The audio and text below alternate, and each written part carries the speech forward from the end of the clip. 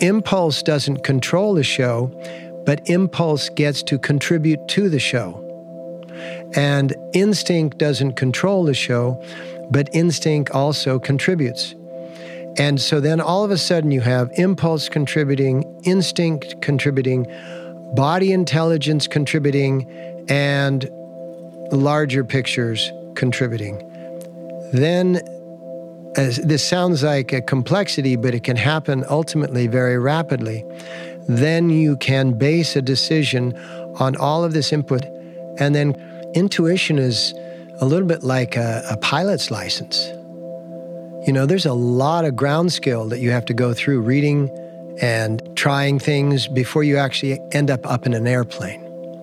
And so intuition is very, very real, but the skill set needs to be developed. And oftentimes you said people mistakenly equate instinct for intuition.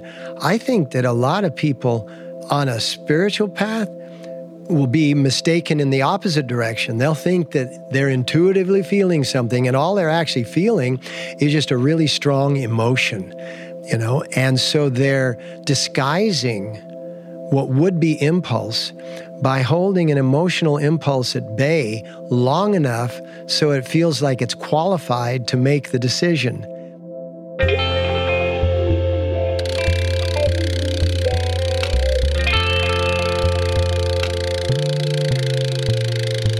The Rich Roll Podcast. What is up, all you beautiful earth-dwelling creatures and creators? Welcome to another incarnation of Guru Multiverse, where we wade into the sacred waters, the waters that are both metaphysical and, of course, practical. A master of the Kundalini arts, Guru Singh, my compatriot in this exploration, is a good friend. He's a celebrated spiritual teacher.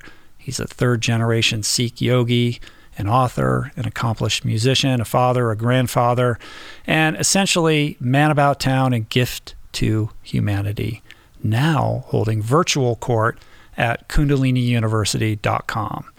This might be one of my very favorite Vulcan mind melts to date with Guru Singh, and it is coming in hot, but first.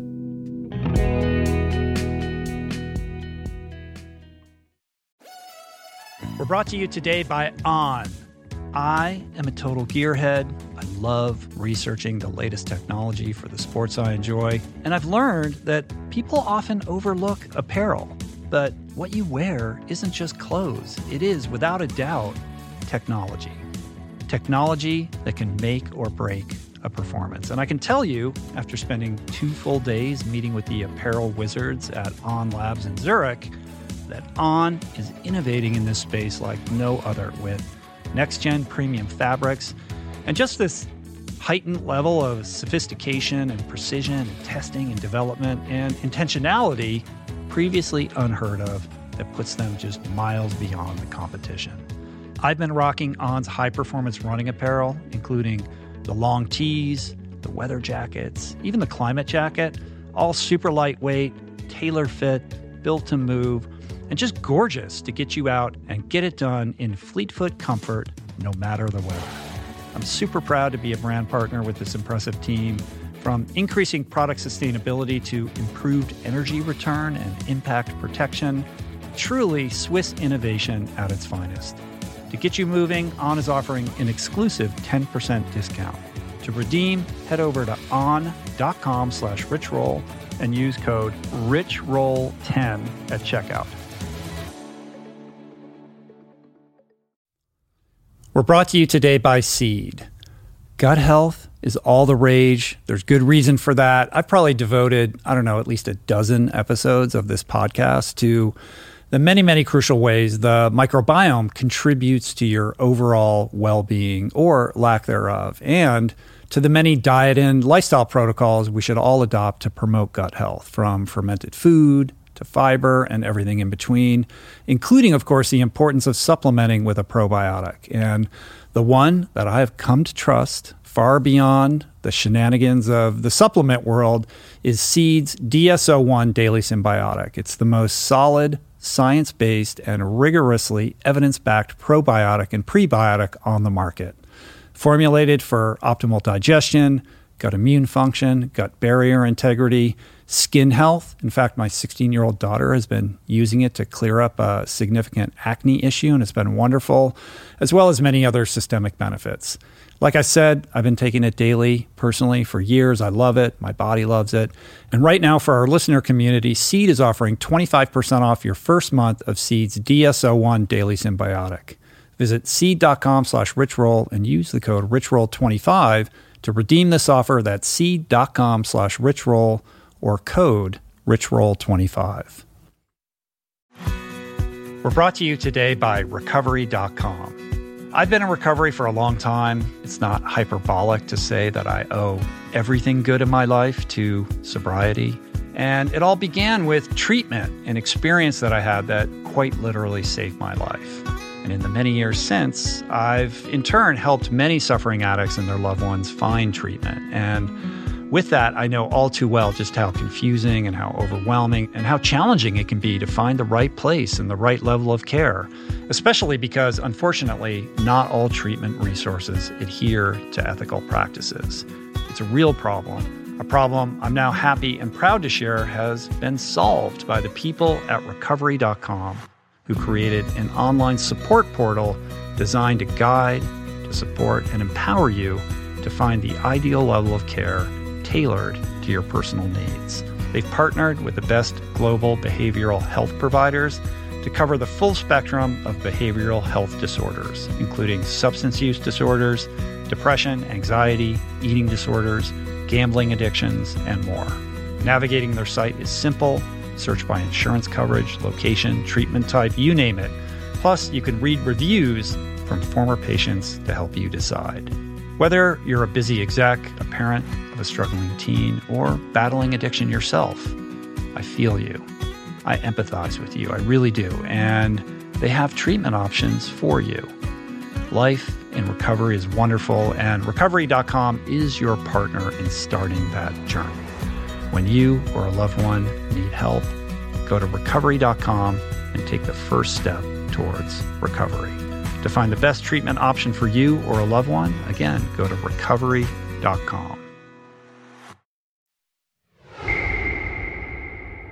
Okay, okie dokie. So the guru resides in the house of the RRP today for a dissertation on divining and discerning the delicate and detailed differences that differentiate instinct, impulse, intuition, and intelligence, the 4 I's.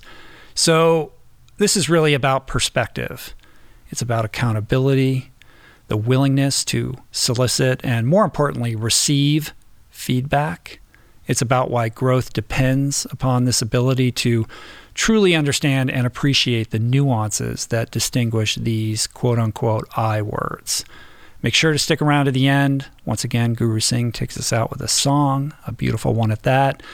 And with all that being said, allow us not to waste another moment. This is me and Guru Singh. We're back again. Guru Corner is like a thing. I know. It's happening. You know, with the beauty of your new studio and your dedication to doing these shows with people in person has, opened up me to the idea that, well, I'm going to have to be down here every few months, if for no other reason than we're going to pop in and do an hour. I know you're Mr. Internet now and virtual and all of that, and that's fantastic with Kundalini University, but there is something about the analog experience. I know. I just have a really hard time doing what I do in a Zoom format. I can do it, but is it the same? It really isn't. It isn't the same. And one of the things that I've always treasured about our communication is we watch each other. We're across a desk or across a table looking at each other. And you and I are a bit of an expert in body languaging, and we start to form our conversations not just in the spoken word, but also in the physical expression and the facial expression. You don't get that in the two-dimensional Zoom world. Yeah, it's much more difficult. Yeah, and I think that is true. I mean, when I sit down with you, I have an idea of things I want to talk about. But other than that, there's no preparation, which makes this a lot easier because some of the guests, I have to put in hours and hours and hours of prep time to be here.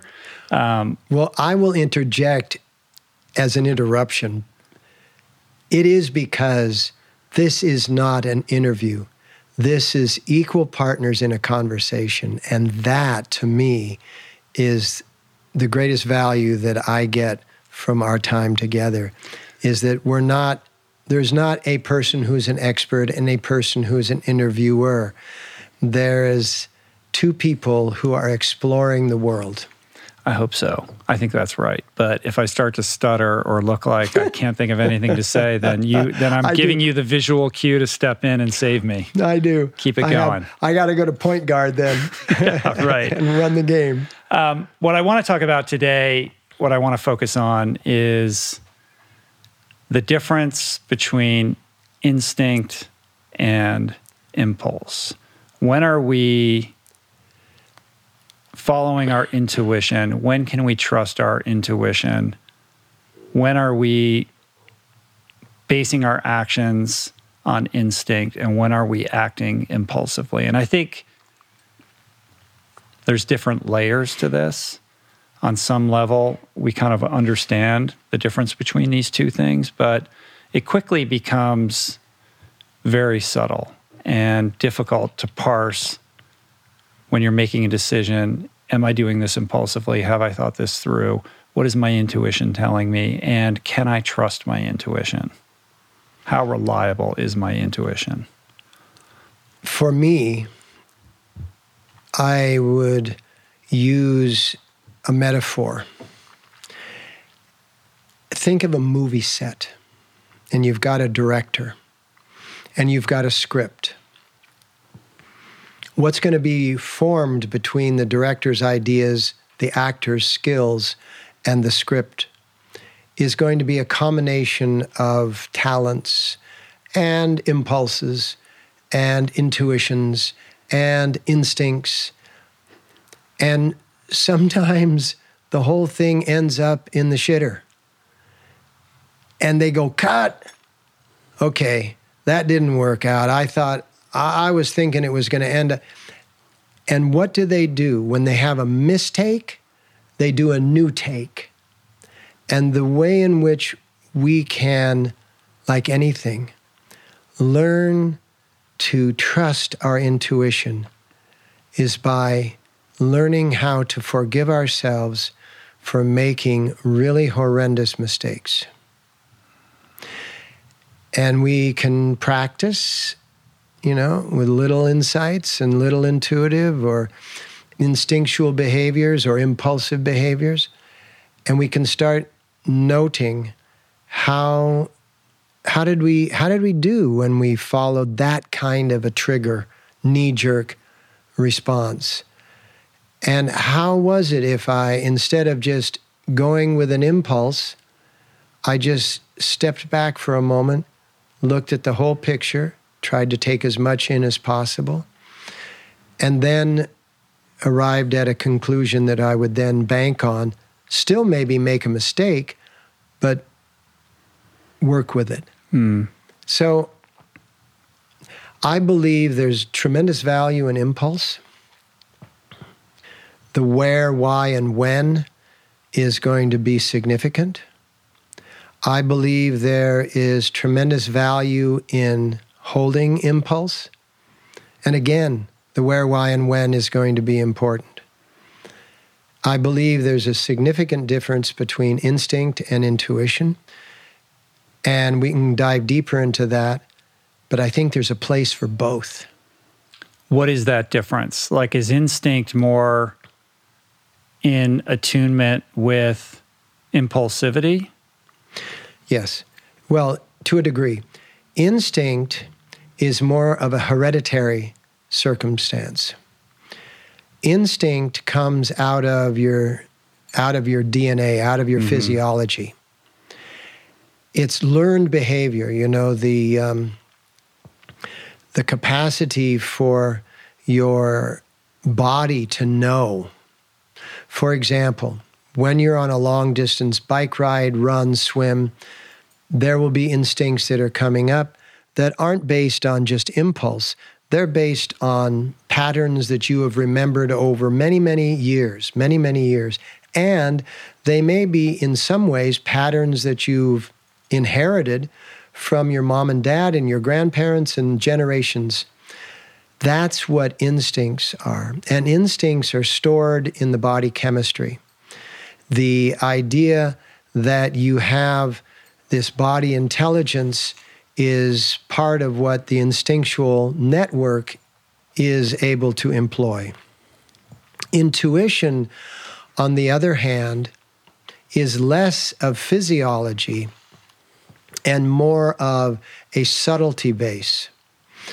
You start to build your intuitive skills through, as I've said in other ones of our interviews, through the use of the parasympathetic nervous system, the nervous system that takes a step back, the nervous system that takes in more of the information, the data field that is, present in the moment, and then starts to allow the correlations, or what's rapidly called correlations, between the different data points.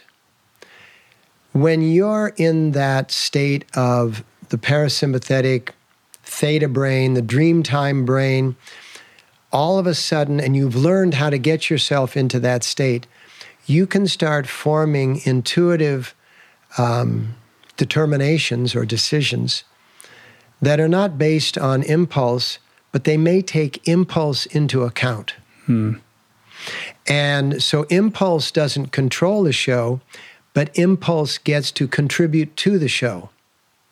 And instinct doesn't control the show, but instinct also contributes. And so then all of a sudden you have impulse contributing, instinct contributing, body intelligence contributing, and larger pictures contributing. Then, as this sounds like a complexity, but it can happen ultimately very rapidly, then you can base a decision on all of this input. It's like instinct to me is like a really successful business leader, a really successful CEO that listens to all of the input and then comes to a conclusion that is collective, or what is called in my world the elevated paradox. You've got all of the issues that are competing for space, and then you've got the paradoxical issue that just sort of arises from that tension and pressure. The four I's. Yeah, we have instinct, impulse, intuition, and intelligence. Beautiful. Right? Yeah. They overlap a little bit with each other. I mean, the way that I've always thought about this is instinct, yes, this is something that's bred into our DNA as animals that have evolved over millennia.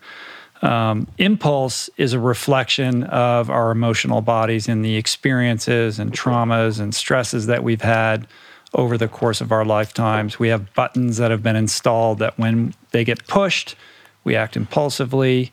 There's not a lot of neural activity in terms of like intelligence that comes into play. We react without thinking about it. It's only in the wake of that action or engaging in that impulse that we then have to pick up the pieces or, figure out how we went wrong here. Impulses I tend to associate it with a negative connotation, but obviously we have impulses for a reason. And, back to that sympathetic nervous system, like an instinct or an impulse can be a way of keeping you safe or, avoiding danger or, reacting to a certain stimulus that is, basically creating a boundary, any of these things, right? Yeah, just think about the impulse as sometimes the first move almost like first responders, and that instinct might be in getting the injured to a facility. Intelligence is in the analysis of what's going on. And then in the midst of surgery, some intuition comes in when obstacles are met. So there's a place for all of that. Right. You said that it combines.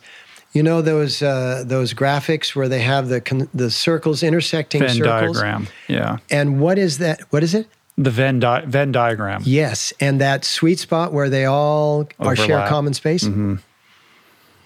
Yeah. There you go. Yeah. But intuition, the way that you characterize it, is a little bit of fairy dust, a little bit of the unknown that comes into play. A little bit of fairy dust. I think the problem, and one of the reasons why I wanted to talk about this with you today, is that we can confuse instinct or impulse with intuition. And my sense is that there are a lot of people who are living their lives in a manner that we described in the last episode that we did, where we're not so connected to ourselves. We're living our lives reactively. We're going to our job and waking up and just trying to get by, and we're inoculating ourselves with media, et cetera. And there's not a lot of internal reflection, and there's a dissonance between the higher self and kind of the operating system that's carrying this, human machine through life. And I think short of really engaging in that internal work of self-understanding, this exploration that I'd like to think that I'm on and that I know that you're on, of trying to understand ourselves and trying to reconcile those past traumas and make sense of them and become more self-actualized and whole, that we begin to develop a sense of the difference between intuition and instinct, in that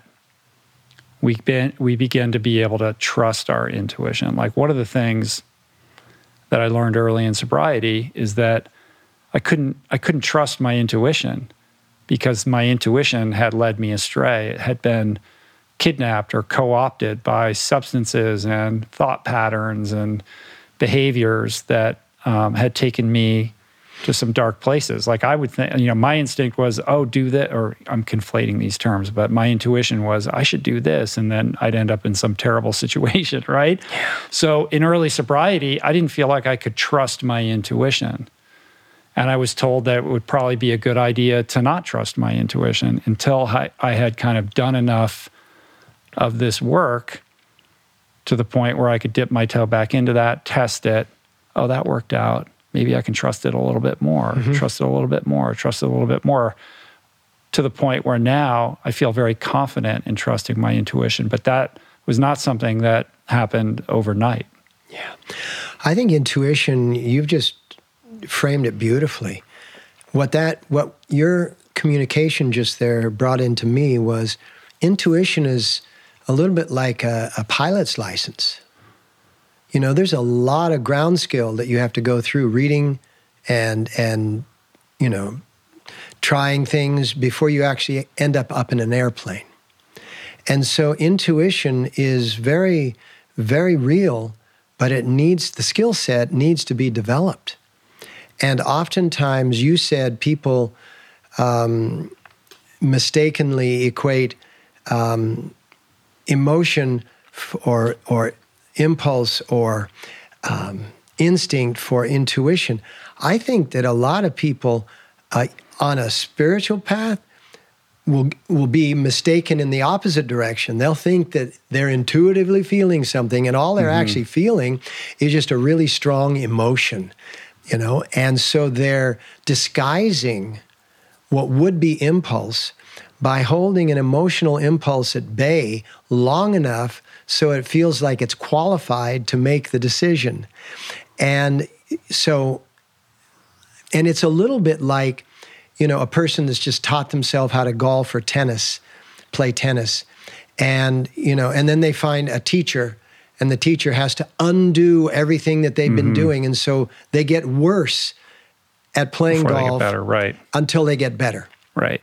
And I believe that it's the same way with using the 4 I's, that you can use them successfully, but if you're learning how to train the intuition, to train your instincts to come in when you need that instinctual behavior, to train the impulse to be able to come in when you need it. I mean, driving a car, you better have some good instincts and some good impulses, because things can fly at you right and left, and you need to be able to respond and sometimes really react.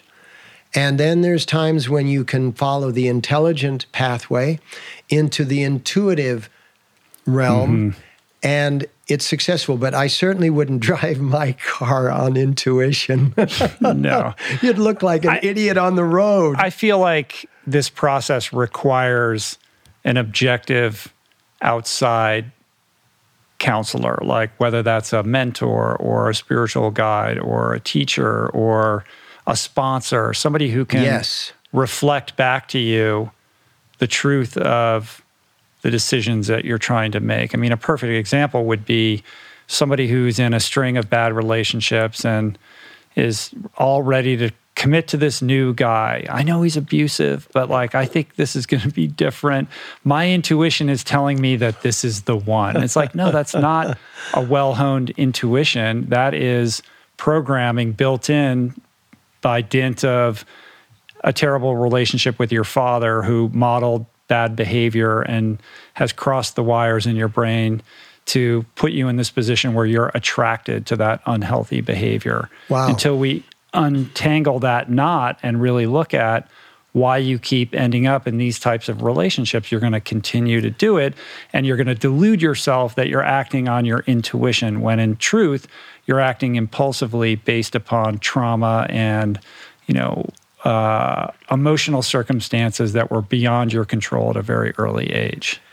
That is profound. And you said it when you first entered sobriety. I didn't trust my intuition. That's appropriate.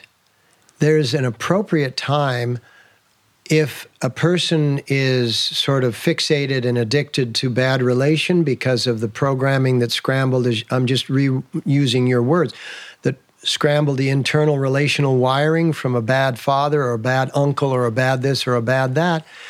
And then that is the time to not trust your intuition.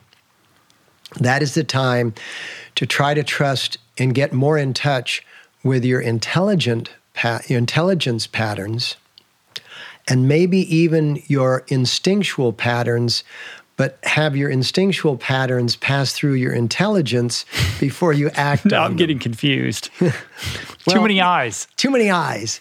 But really, what you're looking at is sometimes you have to be that witness. Sometimes you have to be that guide or that sponsor. But you're a very unreliable narrator of your own life. Correct. That's the problem. But you can't see that when you're in it. Right. But there are times that you can then learn by your mistakes. And in that, not seeing it when you're in it, learning by your mistakes requires the giving forward, which is forgiving. Mm-hmm. The giving forward, in order to learn from the lesson and give yourself forward into the new opportunities rather than be cringed by the lesson, crushed by the lesson, and forced to never learn another lesson in that category and just be single for your whole life, right? Or whatever else is, the circumstance. Being able to give yourself forward, to forgive yourself and allow yourself to learn, to make the mistake, like I said, on the movie set, cut. Mm-hmm. Cut your loss. But in that context, you have a director who is the objective outside observer who says, cut, this is not working. You're way off track here. Your intuition is leading you astray. Yeah. I think we all need some version of that person as a mirror, as a non-interested party who can reflect back the truth of the decisions that you're trying to make. That's interesting that you want to do that. Tell me more about why you think that's a good idea. That is the value of a lot of things. That's the value of having a sponsor in sobriety. That's the value of having a therapist in life. That's the value of having a teacher, a counselor. That's the value of having that witness.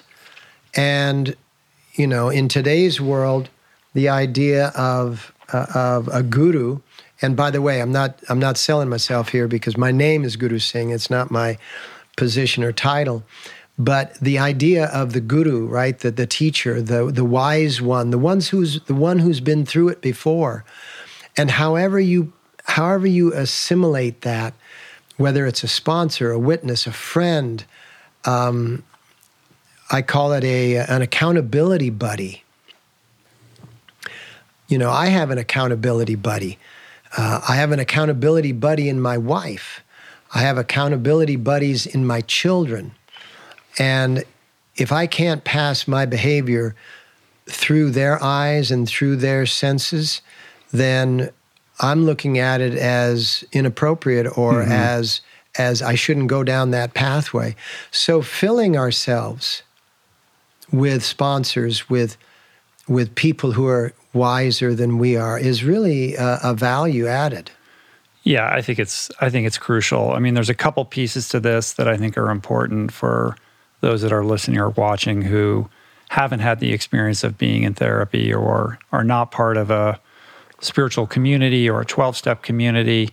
I think we all have people within our communities or in our circles that are wiser than us in various categories. So perhaps a way to look at it is as a board of advisors. Like when I have a relationship problem, I know this person who's been in a healthy relationship for 30 years. Like that's the person I'm going to call to run this problem by. Or when I have a fitness or a running question, there's a different type of person that I'm going to call. Not every guru needs to be able to check all those categories. And I think just being in the habit and developing the humility of running your decisions by these types of people is a really great practice. Even if it just affirms the decision you were already going to make, it's still a healthy habit. And more often than not, you're going to come up against some resistance. Well, maybe you didn't think about this, and they're going to tell you that maybe you're not making the right decision, which is uncomfortable, and maybe you're going to make that decision anyway, but maybe you'll reflect back on that, which gets to the second piece that I wanted to talk about, which is developing the capacity to receive the feedback. I think that's the real mover here. It's one thing to have these advisors or gurus in your life, but if you can't receive what they're telling you or advising you of, then you're not getting off first base, right? So yeah, the capacity to receive the feedback is a function of humility. Like, can you set aside your ego or what it is that you are so attached to doing, and can you hear the objective outside perspective on why maybe that might not be the best thing for you? And I think that dynamic works best or optimally when the person who's delivering the feedback is able to do it in a non-judgmental way, right? Like, how can you keep this on an even keel?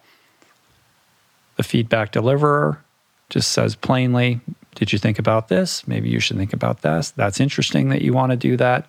And then receive it. Oh, rather than get defensive, which is an impulse that I think we all have, to develop the capacity to to take it in, to process it and say, thank you for that. Let me think about that. It doesn't commit you to a certain path, but to me, that's the process. And that's the way that I try to make most of the bigger decisions that I have to make. And it's dramatically improved my life.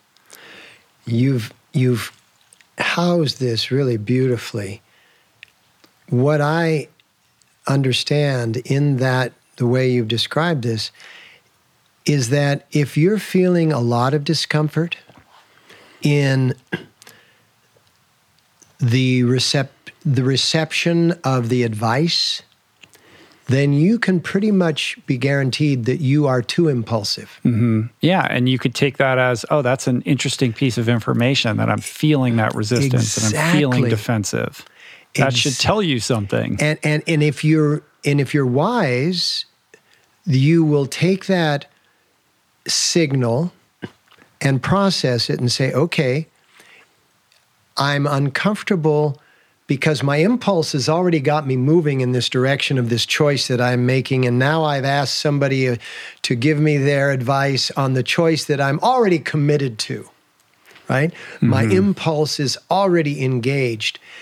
And if that is what is occurring often, then you have to realize that you need to put more energy into the other three I's, the intelligence, the instinct, and the intuition. And you need to draw back a little bit on the impulse because it's causing you to be uncomfortable under the influence of the advice or the suggestions that are coming from the witness, be it a sponsor, a therapist, however it is. What I learned from a lot is the three brains, the head brain, the heart brain, and the gut brain, or M-braining as medical science, multi-braining calls it. The brain in your heart has to work to serve, but has to surrender to receive. So if you sort of take that model and apply it to how are you going to receive the advice, how are you going to receive the advice of a sponsor, a therapist, a witness of some form, you're going to have to surrender. And surrender doesn't mean giving up. Surrender just simply means become inactive for a moment. It doesn't mean that the momentum is lost. It doesn't mean that anything is lost. It doesn't mean that the idea is lost. But it means stop engaging. It's like a car. If you put in the clutch, the engine is still there, all the horsepower is still there, the wheels are still there, the drive column is still, everything is still there, but it's disengaged for a moment. And maybe in that disengagement, you will say, well, I should turn the car to the hard right because the way I was going is not going to have a benevolent outcome because I've talked to my witnesses, I've talked to my people, and they're all advising me against this. Or you may say, I'm good to go. I'm going to go against all advice, but I'm going to take full responsibility. And all of these sort of mimicked sequences, mock sequences, need to be studied. How many of the decisions that you made against advice over the last X amount of time, you talked about we can do less in a year but more in a decade? How many of the decisions that we've acted upon against advice have turned out? Is it greater than 50% or less than 50%? And start coming up with some conclusions based on real data.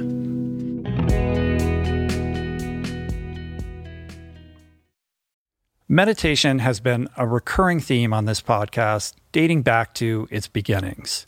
And in conversation always leads people to asking me about the best way to begin. There are no shortage of modalities, of resources, and apps available. I have experience with many of them, but my mainstay, I have to say, the one that I have found most useful is waking up. It's this unique treasure trove of wisdom that has become so important to my daily routine that the app finds itself right in the dock of my phone for immediate fingertip access. Beyond its robust catalog of daily meditations, it's also this extraordinary library of mindfulness resources that go well beyond the strictures of meditation, with courses on stoicism, cognitive behavioral therapy, time management, procrastination, as well as thoughtful conversations with leading scholars on everything from psychedelics to happiness. It really is one of the most worthy investments you can make in yourself. And listeners of the show can get 30 days to try Waking Up for free. Plus, you'll save $30 on the in-app price. If price is a concern, Waking Up offers the app for free, astonishingly for anyone who can't afford it. You can find the links on their website to get a full scholarship right now. Just go to wakingup.com/richroll to start your free month today. That's wakingup.com/richroll. What is the meaning of life? What happens when we die? What is our purpose here? If, like me, you ponder these delicious existential questions, I have got just the thing for you. It's called Soul Boom. It's a podcast hosted by everyone's favorite best friend and my friend, the deep-thinking and deeply hilarious Rainn Wilson, where he communes with intellectuals and entertainers, theologians and philosophers in intimate exchanges that tickle the mind, heart, and yes, the soul. Subscribe to Soul Boom on YouTube or wherever you get your podcasts, and explore other groundbreaking series at voicingchange.media.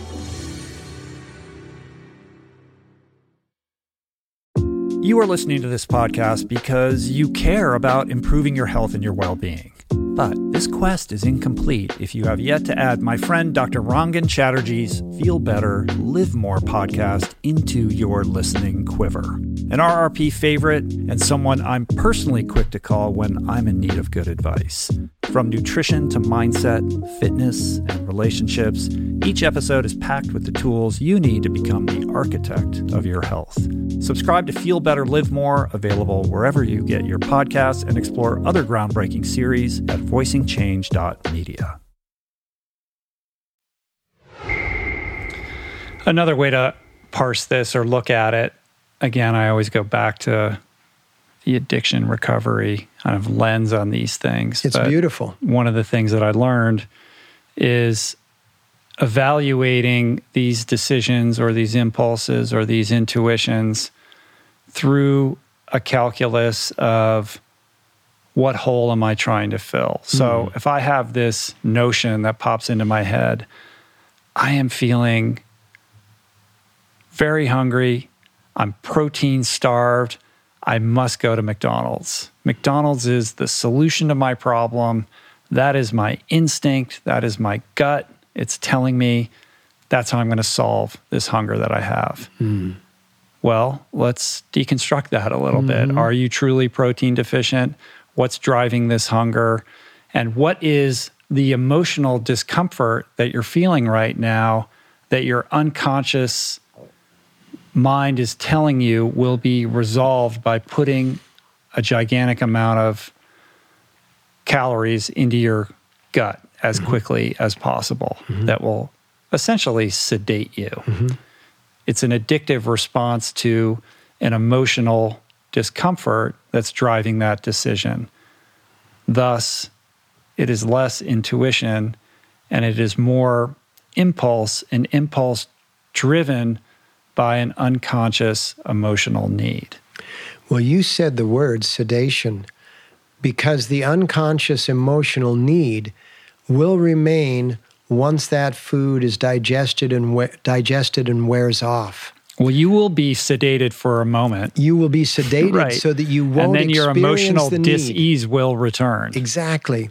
And what is a more appropriate view in that moment is to go, okay, my impulse is this, and by asking yourself, what hole am I trying to fill? It's got many layers, doesn't it? And there's many different aspects to the hole that is being filled here.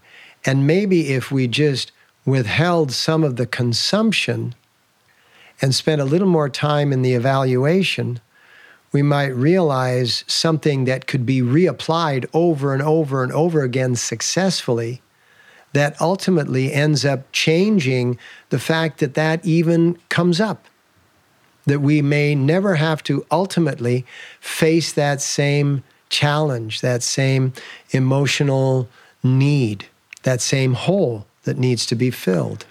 Yeah, if you're constantly reaching out to fill the hole and doing it impulsively without any kind of higher cognizance of what's going on, you're just going to perpetuate that behavior.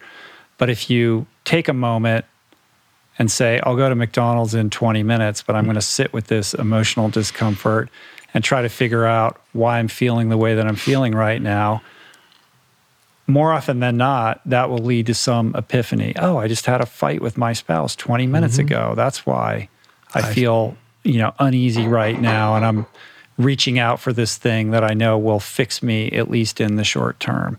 I think the ego comes into play as well. Like if somebody comes to me and they say, I want to run a marathon, like I've been on the couch and I don't like how I feel, like this is what I'm going to do. Like help me figure out how to get there. And I've told some version of this story before, so forgive me if you've heard it, but my first question to that person is always, why? Like, what is the problem that you think this is going to solve? Well, I just want to do it. I've never done anything. Maybe that's great. Or maybe you're emotionally out of balance and you're going to take on a very difficult goal only to discover that it wasn't the right goal for you because you're not integrated enough to trust what you think is an intuition, but is really just an impulse being driven by some discomfort that you're experiencing. Sedation periods are very telling. Running a marathon, for example, requires a lot of preparation, requires a lot of effort, and then there's a recovery time. And so one of the things about the sedation of anything, whether it's a positive or a negative, is that what you were saying before, after the fact, the whole remains unless the whole itself has been discovered as to what's causing the whole. And what you said a moment ago about going back in time, let's take 20 minutes, not go out and grab the burger, and let's go back in time and see, okay, what's led to this sensation. If you do that often enough, one will find through that discipline that the sensations are in themselves very complex. And a lot of the feelings that we feel aren't our feelings. A lot of the feelings because we consume through every orifice in our body, not just putting it into our mouth. We consume through our eyes and our ears and our nose and everything.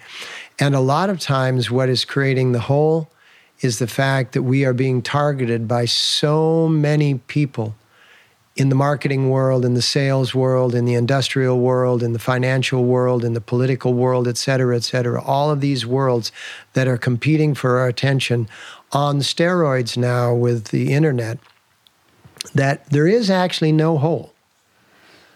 There is actually a sensation that there is a whole. But if I actually get down to it, I'm good, and I don't have a hole. But if I had sedated the idea that I had a hole, I could never have been awake enough to recognize the fact that I don't have a hole, and that I am being inundated by those things that can only sell me a fix the hole solution if I believe that I have a hole. Right. The idea that you are in lack.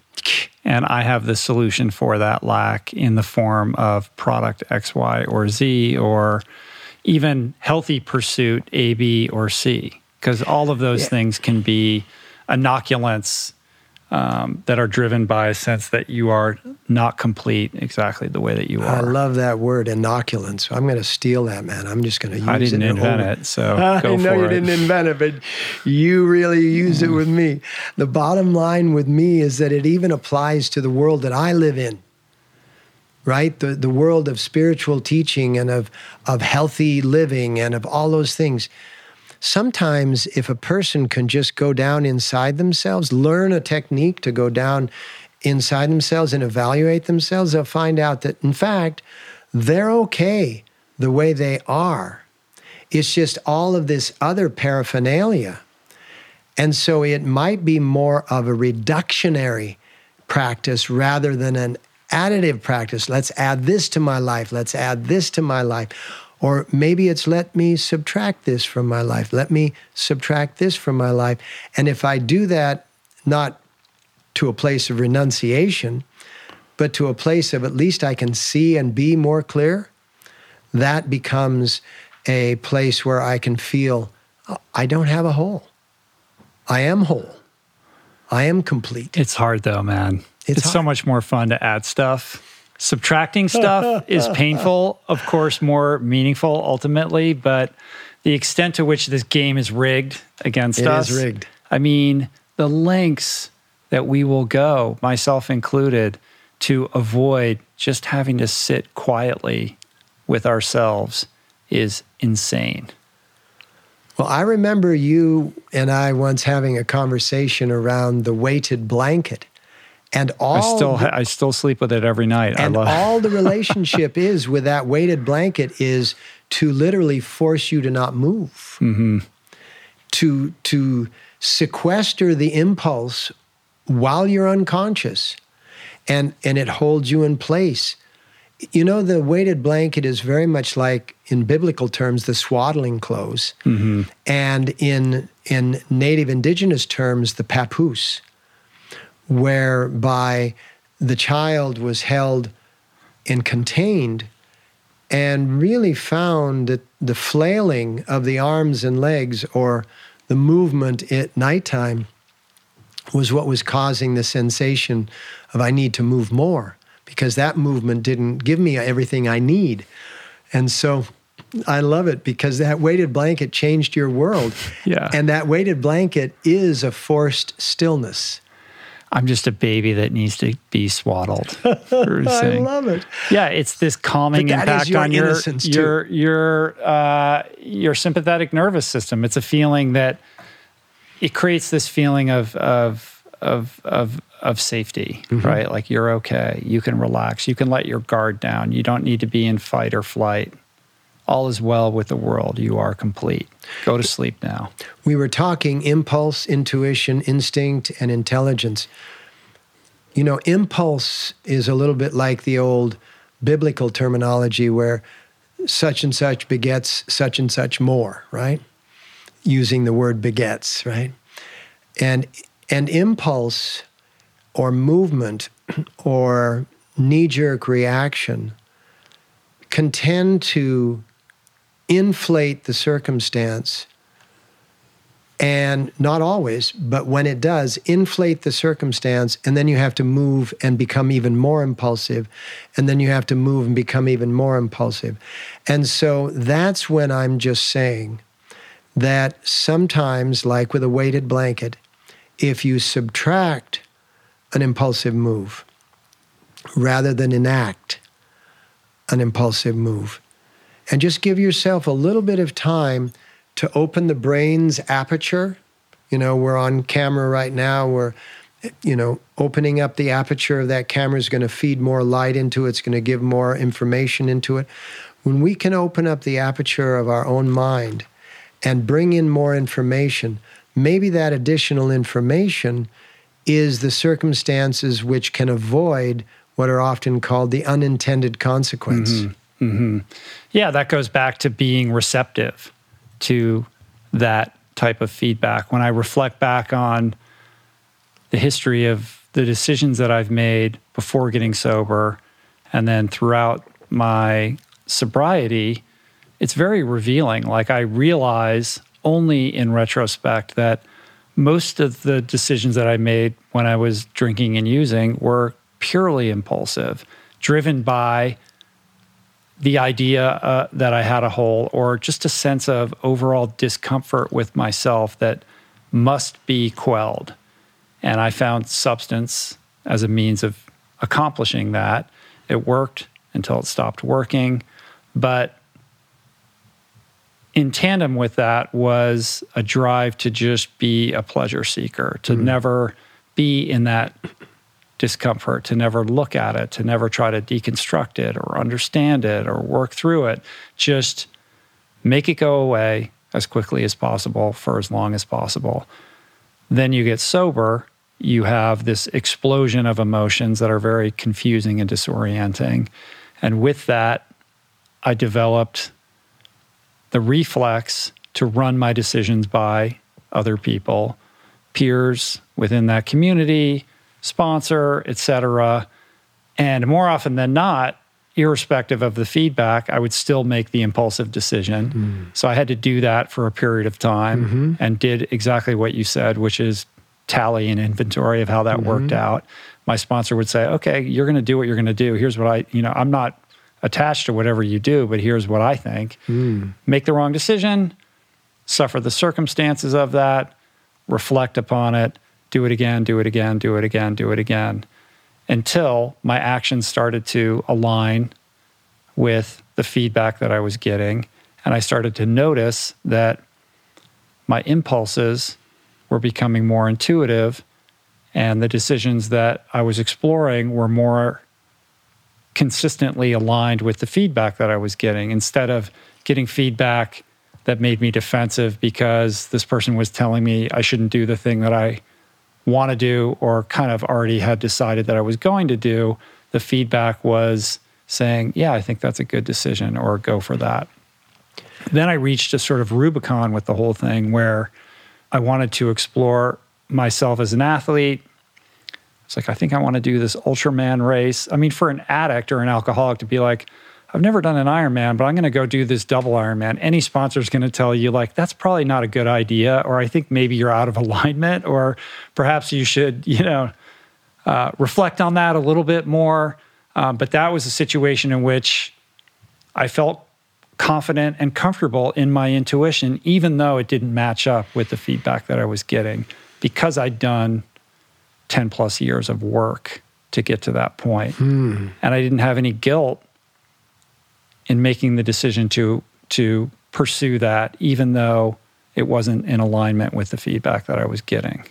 How'd that work out? At the point, it changed my life, and it was great. And but the important piece in that whole thing is all the work that went into getting to that place where I could then go my own way and feel confident and comfortable that my intuition was guiding me rather than handicapping me. Oh, man.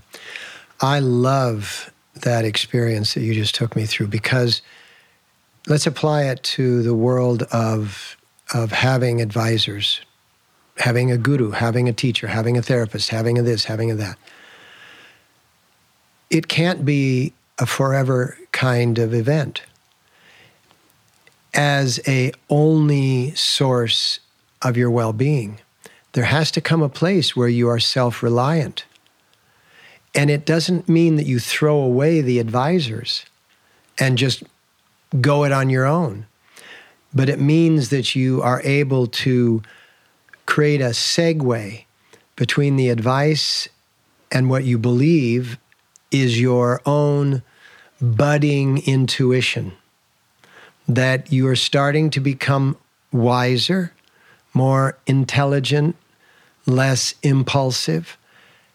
And if you can build that trust over time by going it your way, making a mistake, forgiving yourself, picking yourself back up, acknowledging that you could use a little more advice before you go out and do it your own way again.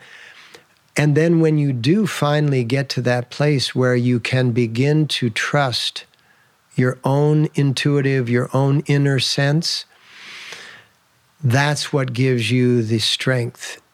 And that is what the idea of a teacher, a guru, a therapist, a sponsor, a witness, anything is all about. People in the world of therapy, people in the world of spirituality, people in the world of any number of things will sometimes get locked into a one perspective is what I always go to. I always go to this person. I always go to this, but this person knows best for me.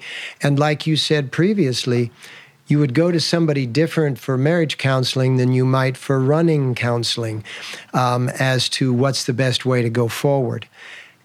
And that's the same kind of trap that we can get. We can get addicted to our advisor. Well, also there's an identity that gets baked into that as well. This is who I am. I'm the person who follows this person, or I'm an adoptee of certain, of philosophy X or spiritual vein Y.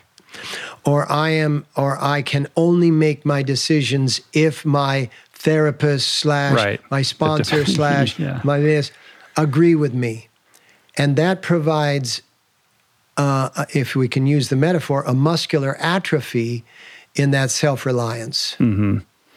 The student must leave the nest at some point. Exactly. And so in these worlds of advisory and in these worlds of building the intuitive muscle and building in reducing the impulsive nature and balancing it out with the other three eyes, this world has to become a world ultimately of self-reliance that is still willing to be a student, still willing to receive that incredible, hey, I think about that if I were you. I know you've been doing this for a lot of time, but I'm just looking from a different angle and I'm not seeing it. A great litmus test for trying to understand whether you're being driven by impulse or intuition is the 24-hour rule. If you have a decision to make, if you need to send somebody an email that's perhaps incendiary, sit on it for 24 hours and see if you feel the same way the following day. Good. Or 48 hours or 72 hours. Let's put that as the rules and regs. Right. If 48 hours later you realize, like, I probably shouldn't send that email to that guy, even though I felt so strongly about it the day before, then you can be assured that that was an impulsive response to some stimuli. Versus 48 hours later, you're like, I still think this is a good idea. Can I wait another day? Well, maybe I can, maybe I can't. If you can, like, the longer you can push it off and still feel confident that that's in your best interest, then you're tipping more into the intuition area. You just hit the magic number, which is actually physiologically and neurologically 72 hours. Perspective changes every 72 hours. Obviously, you have multiple perspectives going on all at once. So it's not like every 72 hours you're a different framework. But you're working with a particular perspective when you want to send that email. This is what you want to achieve with the email. This is what you want to say in the email. This is why you want to say it, because this is what this person did from a perspective. 72 hours, 3 days, if you can wait, because you said 48 hours and then you said, can you wait another day? 24 plus 48, 72 hours and 3 days, that's a magic number. And that's not like philosophy, that's like actual physiology. What I experience, I'm sure this is very common, like I'll get an email that will throw me off kilter. And I'm so uncomfortable. I feel like I have to respond to it immediately. Like, or I you're just not can't, real. I just can't move forward with anything in my anything else in my life until I deal with this thing. Yes. Every fiber of my being is like, respond now, respond now, respond now. Feeling like really fierce intuition. Yeah, and the higher version of myself is like, step away from the computer, And it takes everything to do that. Yeah.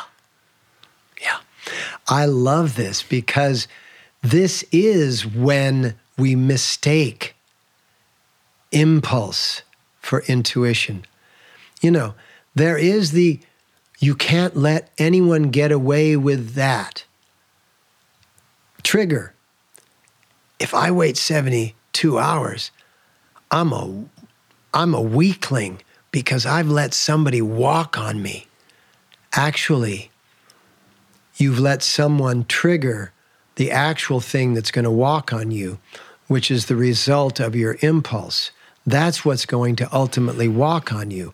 However, if waiting 72 hours and your perspective is still locked in, then most likely what you're experiencing is your intuition. Go for it.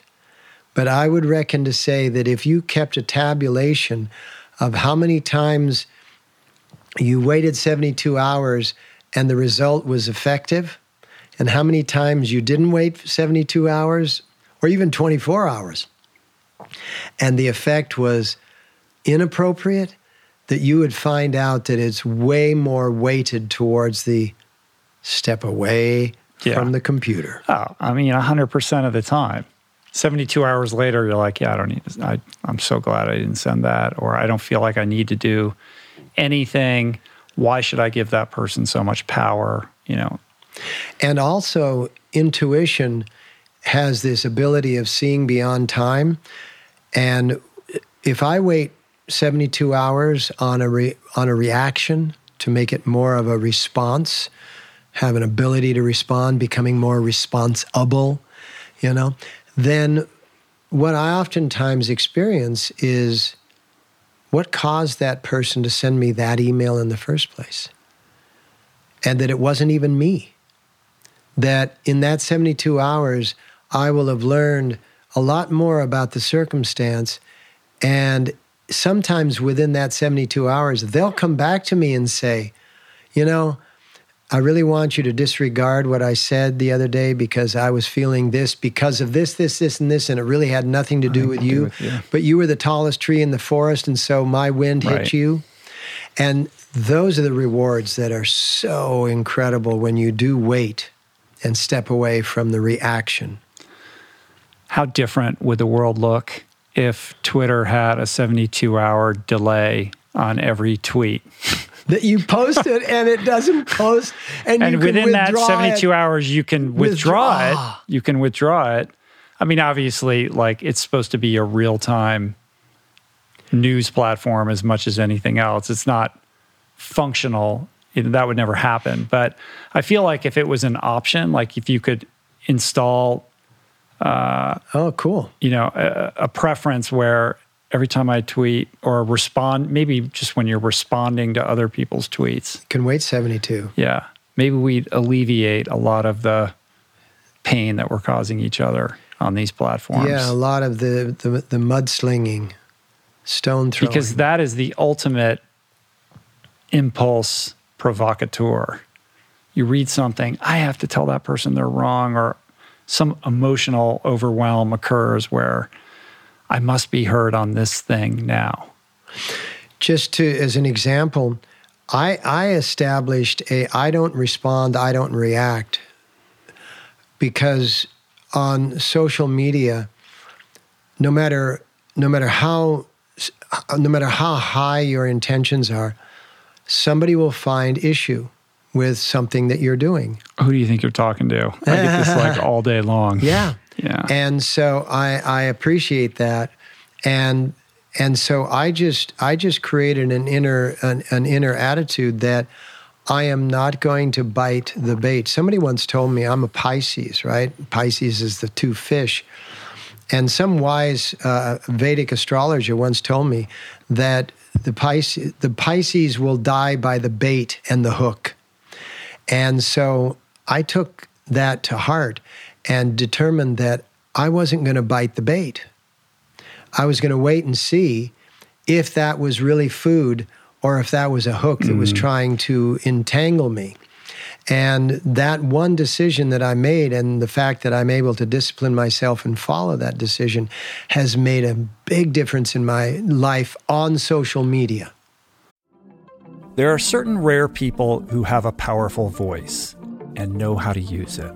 My friend Amanda de Cadenet is one such human. The podcast is called The Conversation because it is the conversation, a groundbreaking series of raw and honest exchanges on the issues that matter most: mental health, sex, politics, ambition, gender roles, and more. Listen to The Conversation wherever you get your podcasts and explore other groundbreaking series at voicingchange.media.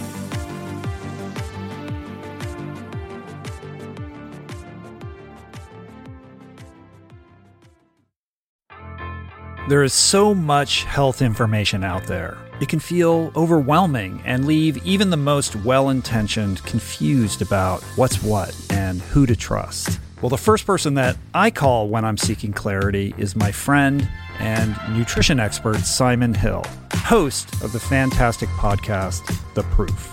Each week, Simon matches wits with brilliant scientists, translating their evidence-based insights into actionable tools for better well-being. Subscribe to The Proof, available wherever you get your podcasts, and explore other groundbreaking series at voicingchange.media.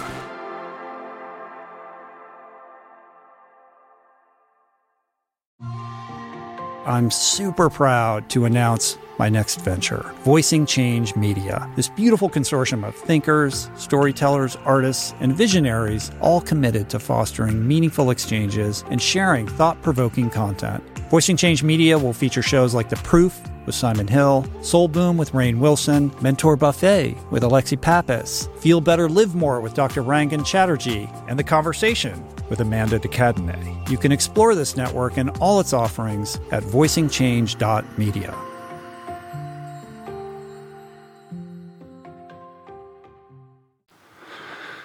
I'm not there yet. Oh yeah, you are. No. I mean, You have far more bait hanging out there. But I mean, you bite. I battle with the tension between being a broadcaster on these platforms and being somebody who wants to be engaged in the communities that are, coalescing around this work that I'm doing. And I want to be present, and I want to make myself available to constructive criticism and feedback. But there's also a dopamine-inducing, addictive piece to this where it's like, I have to see these comments, and then I'm exposed to all kinds of negativity, and then I find it very difficult to emerge out of the haze of all of that. Like, I don't know that it's doing anything positive, and perhaps all would be better if I just took a step back and used it simply like you do to broadcast and find other ways of cultivating community or being engaged with the people who are interested in what I'm doing here outside the four walls of these platforms that have become toxic for so many reasons. Well, I would say that there is a moment in the race in which every cell in your body is screaming at you to quit, and kind of like hitting the wall. If in responding to negativity, you have the same discipline that you do that has made you a successful runner, bicyclist, swimmer. With everything else that goes on, you're a vegan triathlete, that if you could use the same deflectors like Aikido that has no offensive move, but uses the energy that's being thrown at you to reverse onto itself, if you develop that skill set, then you would be a person in demand, even more so than you are. Because the old saying, the tallest tree catches the most wind. And you are, in the industry, you are a tall tree. In my industry, I am a tall tree. And we both catch both nourishment through the roots, and we catch wind at the top. What I do is I develop a skill set that allows me, particularly during these times of scandal and pandemic and all of these things where people are throwing a lot more stuff at those of us that are putting ourselves out there than ever before. But I find that if I look at the opposition like an Aikido master would, that's just energy. That isn't actually opposing me. That's going to energize me. Then I have to figure out, okay, that's a philosophy. What's the practicality? How can I actually achieve that? And therefore, the 24-hour rule, maybe not in social media, you have a 72-hour rule because you may be way behind the curve then, but at least have a 24-hour rule. And if nothing else, have a 12-hour rule, on certain things, but also have ways in which it can become less personal, because there has to be an opportunity within your own nervous system to be able to take the criticism, which is obviously not personal because nobody except a few people know you, so they can't say who you are or what you've done, and make it less personal. And it ultimately becomes more of a teaching mechanism, because that's what you're doing all the time. I mean, you don't have the kind of following that you have because you're an authority. You have the following because you love authorities. And you gather authorities together, and people know that if you want to know something about anything, go to the Rich Roll podcast and look through it, and you will find, because he's got an admiration, and maybe I don't want to use the word authority, he's got admiration for wisdom. He's got admiration for people who are very intuitive, who are very intelligent. And then you present those things, and for some of those things, you get deep negative feedback. And in that way, you apply the art of Aikido, which simply means no offensive moves. It's the Tao of no offensive moves. And you understand that you presented something, somebody had a bad experience with it, but that wasn't about you. Of the 1,000 or 2,000 people that had a bad experience with it, there were 50, 70, 100,000 who had a really good experience from it. And so the ratio is still super positive. I'll try to bear that in mind. You got to, because you're doing such incredible work. I'm such a people pleaser, though. I have so many insecurities around this that I fall prey to,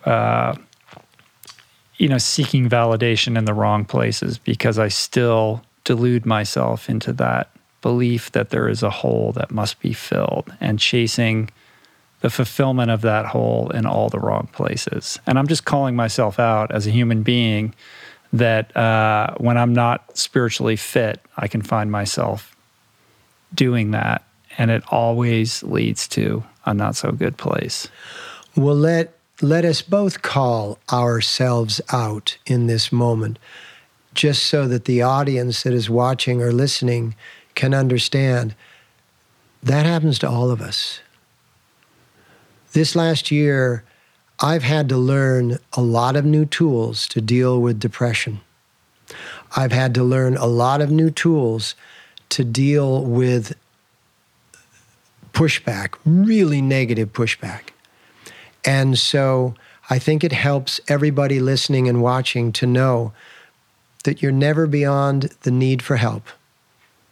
You're never beyond the need for advice.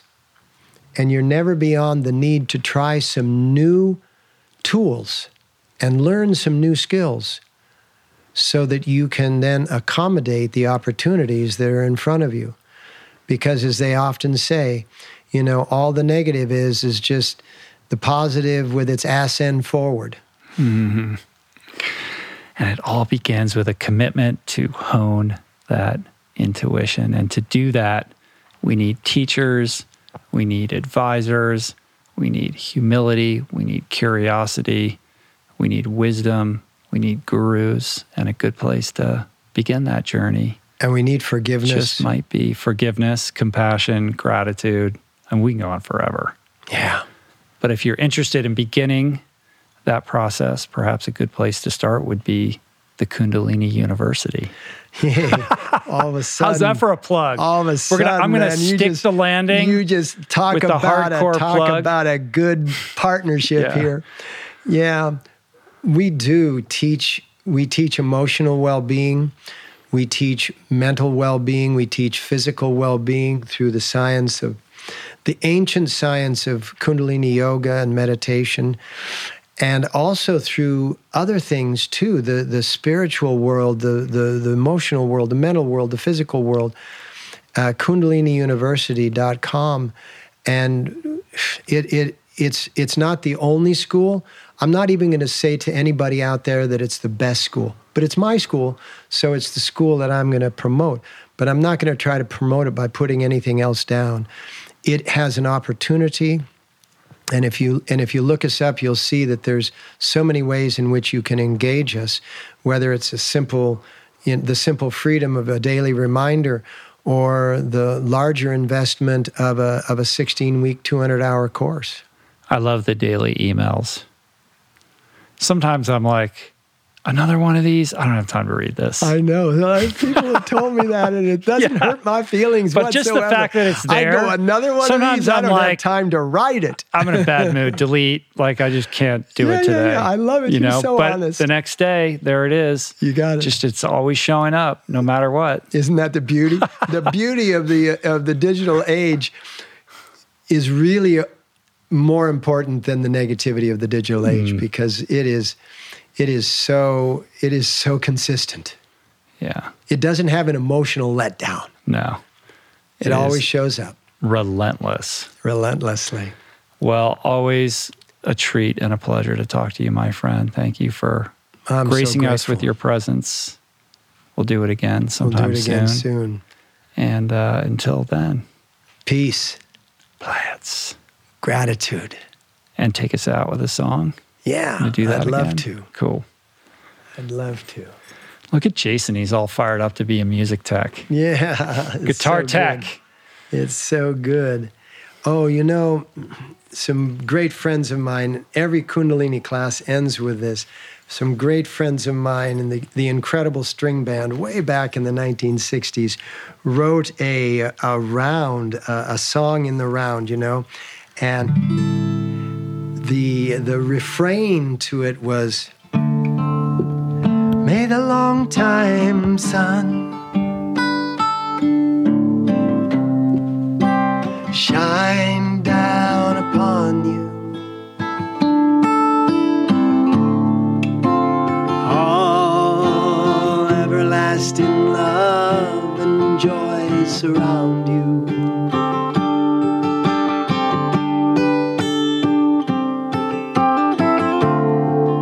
And the pure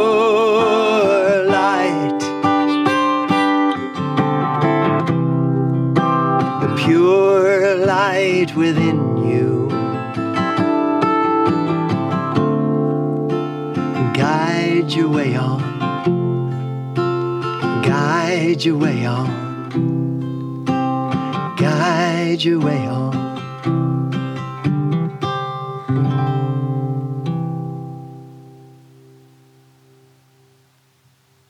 Love you.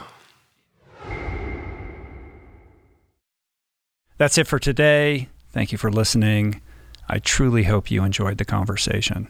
To learn more about today's guest, including links and resources related to everything discussed today, visit the episode page at richroll.com, where you can find the entire podcast archive, as well as podcast merch, my books, Finding Ultra, Voicing Change in the Plant Power Way, as well as the Plant Power Meal Planner at meals.richroll.com. If you'd like to support the podcast, the easiest and most impactful thing you can do is to subscribe to the show on Apple Podcasts, on Spotify, and on YouTube, and leave a review and or comment. Supporting the sponsors who support the show is also important and appreciated, and sharing the show or your favorite episode with friends or on social media is, of course, awesome and very helpful. And finally, for podcast updates, special offers on books, the meal planner, and other subjects, please subscribe to our newsletter, which you can find on the footer of any page at richroll.com. Today's show was produced and engineered by Jason Camiolo, with additional audio engineering by Cale Curtis. The video edition of the podcast was created by Blake Curtis, with assistance by our creative director, Dan Drake. Portraits by Davey Greenberg. Graphic and social media assets courtesy of Daniel Solis, Dan Drake, and AJ Akpodiete. Thank you, Georgia Whaley, for copywriting and website management. And of course, our theme music was created by Tyler Pyatt, Trapper Pyatt, and Harry Mathis.